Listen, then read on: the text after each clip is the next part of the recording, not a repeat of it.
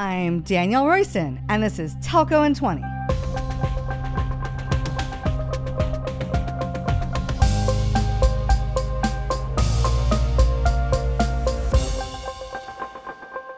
MWC 2023 is just a few weeks away. This is the biggest event of our industry, held annually in fabulous Barcelona. Remember 2021, when my team swooped in and took over Ericsson's exhibition space? I'm sure Ericsson would like to forget that year, but I'll never forget it or cease to bring it up at every opportunity. Cloud City was epic. MWC is known in the industry for being a deal-making show. Some people say you can do a whole year's worth of meetings in a week. It's a place where you can rub elbows with policymakers from more than 180 countries and see all the biggest and best innovations coming down the pike. There's a ton of excitement brewing for this year's event, which runs February 27th through March 2nd. The folks at the GSMA who organize it are working overtime to make it extra special. Today, I'm super excited to be talking with the GSMA's Chief Marketing Officer, Laura Dewar. She's going to give us the inside scoop on what's in store, how big this year's event is going to be, and introduce MWC's inaugural conference within a conference, the MVNO Summit. Spoiler alert, Totogi, where I'm acting CEO, is the gold sponsor. It's time to sit back, relax, and get ready for an exciting MWC 23 preview. So, let's take 20. Laura Dewar is Chief Marketing Officer of the GSMA. Hi, Laura. Welcome to Telco in 20. Thank you for having me, DR, and I'm delighted to be here. I am so excited to talk to you about MWC 23, which is coming up. You recently became the CMO of the GSMA, and I'm sure you and your team have been crazy busy getting ready. And so how is MWC 23 shaping up?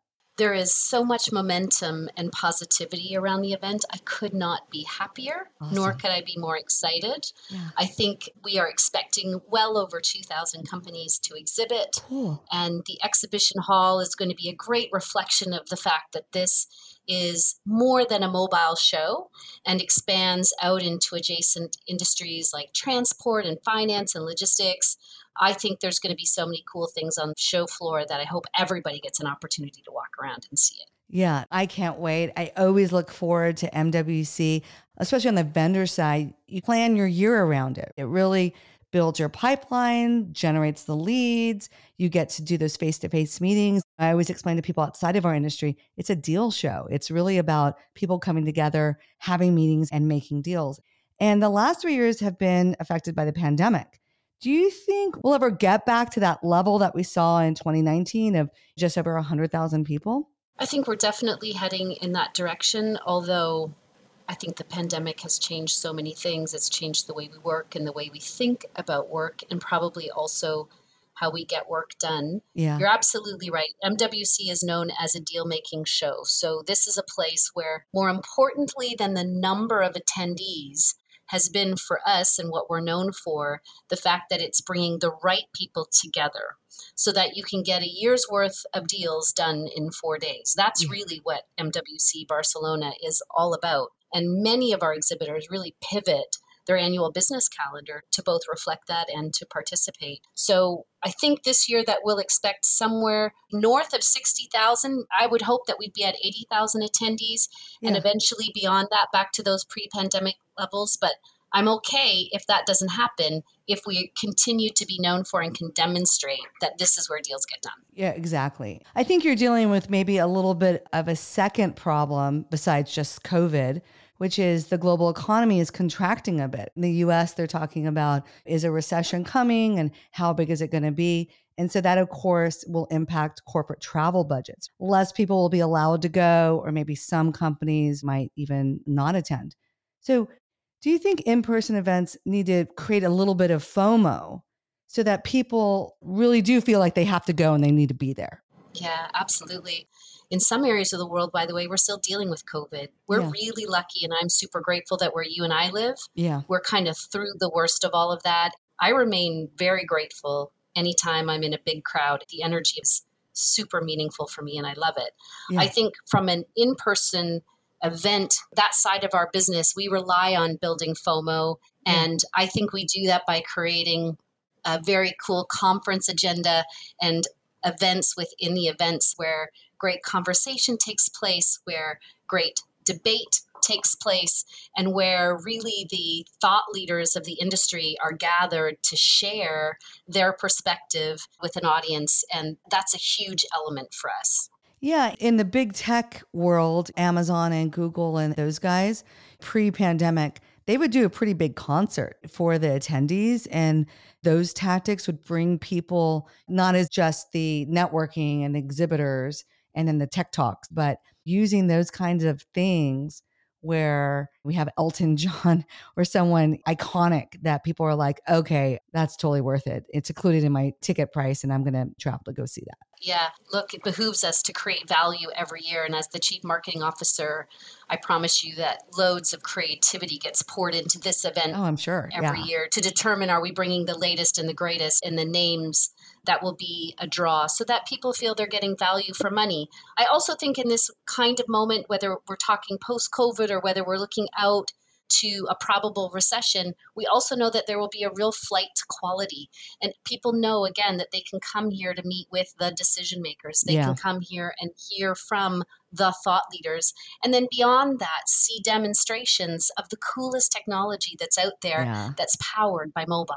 Yeah. And I think telco still is a little bit of that old school industry where it's all about handshakes and the whites of your eyes. And that is absolutely an in-person thing that's been very difficult to replace over Zoom. I mean, when you travel out to visit executives in their country or see them in Barcelona, it's meaningful. So I think we're still have that element in our industry.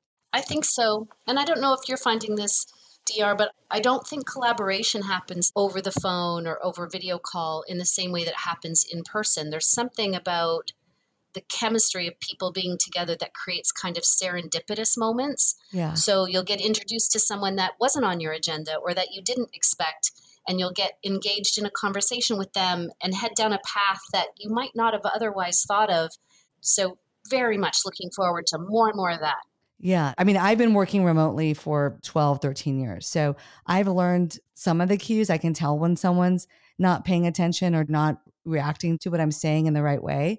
But if you haven't been doing that for many years, you miss the small little, I'm leaning into the table, I'm looking at my phone. And I think the world still hasn't really been attuned to reading 2D body language. We're still very much keyed off of 3D body language. So I absolutely agree with that. Yeah, I think that's right. So, you can't say Mobile World Congress without the word Congress.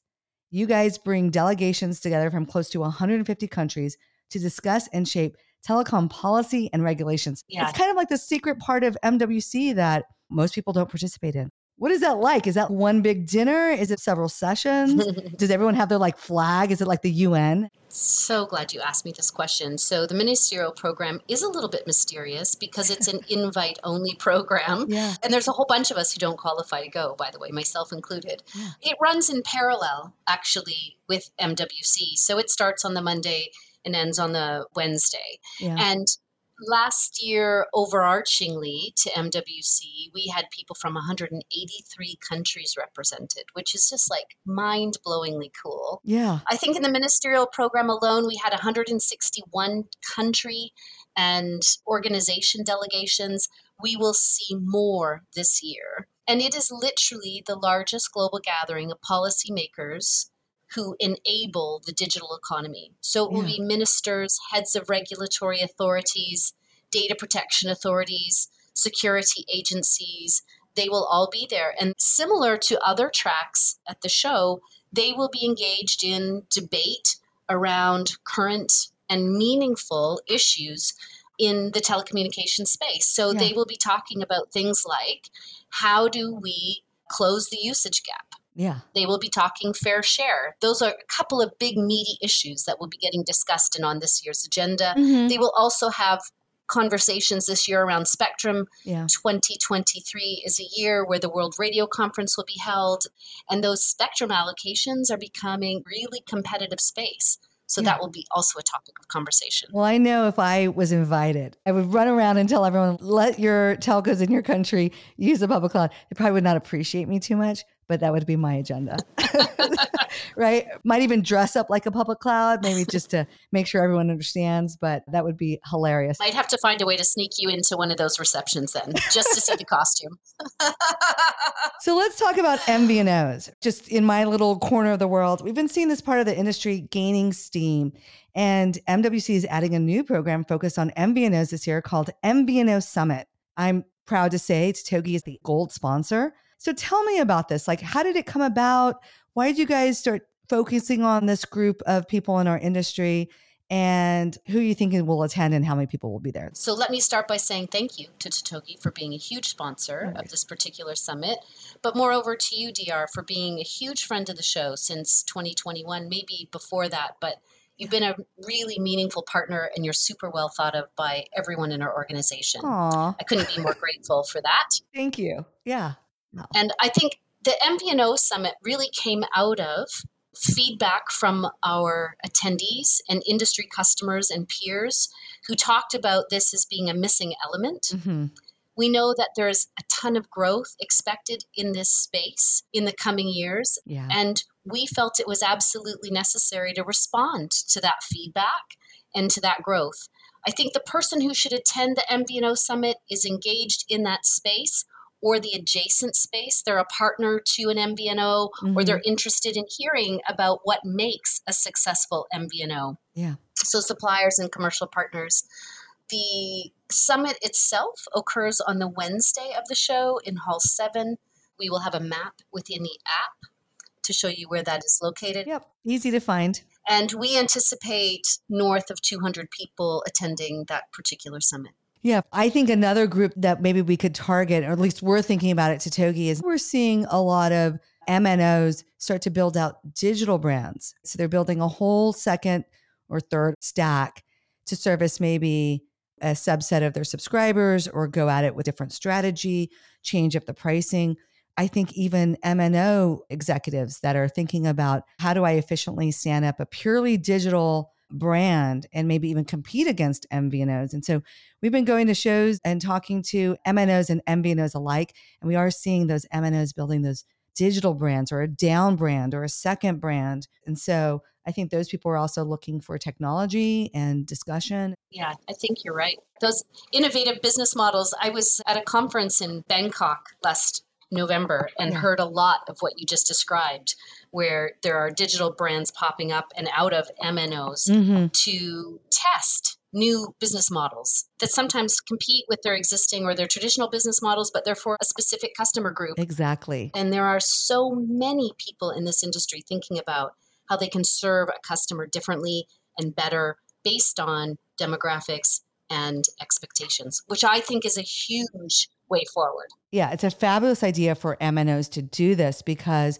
it's a lower risk way, just like you said, experiment with new ideas on a small component of your subscribers. So you're not betting the farm on a new BSS, or in my case with Totogi, a brand new charger. You have this subset demographic that you want to focus on, and you can try these cloud native tools, these tools that aren't as hard to get standing up. You can experiment with new technology and new concepts. And so I think for MNOs that are looking for ways to spark new ARPU ideas and grow their subscriber base, and even though, yes, as you said, maybe competing with your own legacy subscribership, it's a good way to experiment. And sometimes it's lower risk. And better you than someone else. Yeah, exactly. And I have talked to MNOs that have that exact attitude. They're like, MVNOs are coming up. They don't have the burden of the network. They can use these little tools like Totogi and whatever else, Salesforce and Zendesk, and they're up and running in a couple of months. And I mean, while it's great, they might be bringing extra subscribers, but they might be siphoning off subscribers from us. And so I think MNOs are starting to think maybe we should copy some of those tactics. So yeah, I think it's going to be a really great 3 hours over in Hall 7 at the MVNO Summit. We're super excited about it. I'll be speaking. I'm so excited. Already working on my talk. I always try to make my talks interesting and fun. Last year I brought the drums. I remember I was working with GSMA. They're like, did you say drums? I'm like, yeah, I would like to bring some drums. Yes, you've heard me correctly. So crazy. And then after the MVNO Summit, we're actually throwing an after party. Oh, I'd love that. I'd love to attend. Come. I think people want to be together and they want to enjoy themselves. Like you said, MVNO's a little bit of an underserved group. they don't always get invited to cool parties. And so we're going to throw a cool party for the MVNOs and anyone interested. So we're super excited about that. Yeah. So speaking of parties, I hear that you love to throw dinner parties. I do. I'm sure you're not hosting the 161 delegates from all those different countries.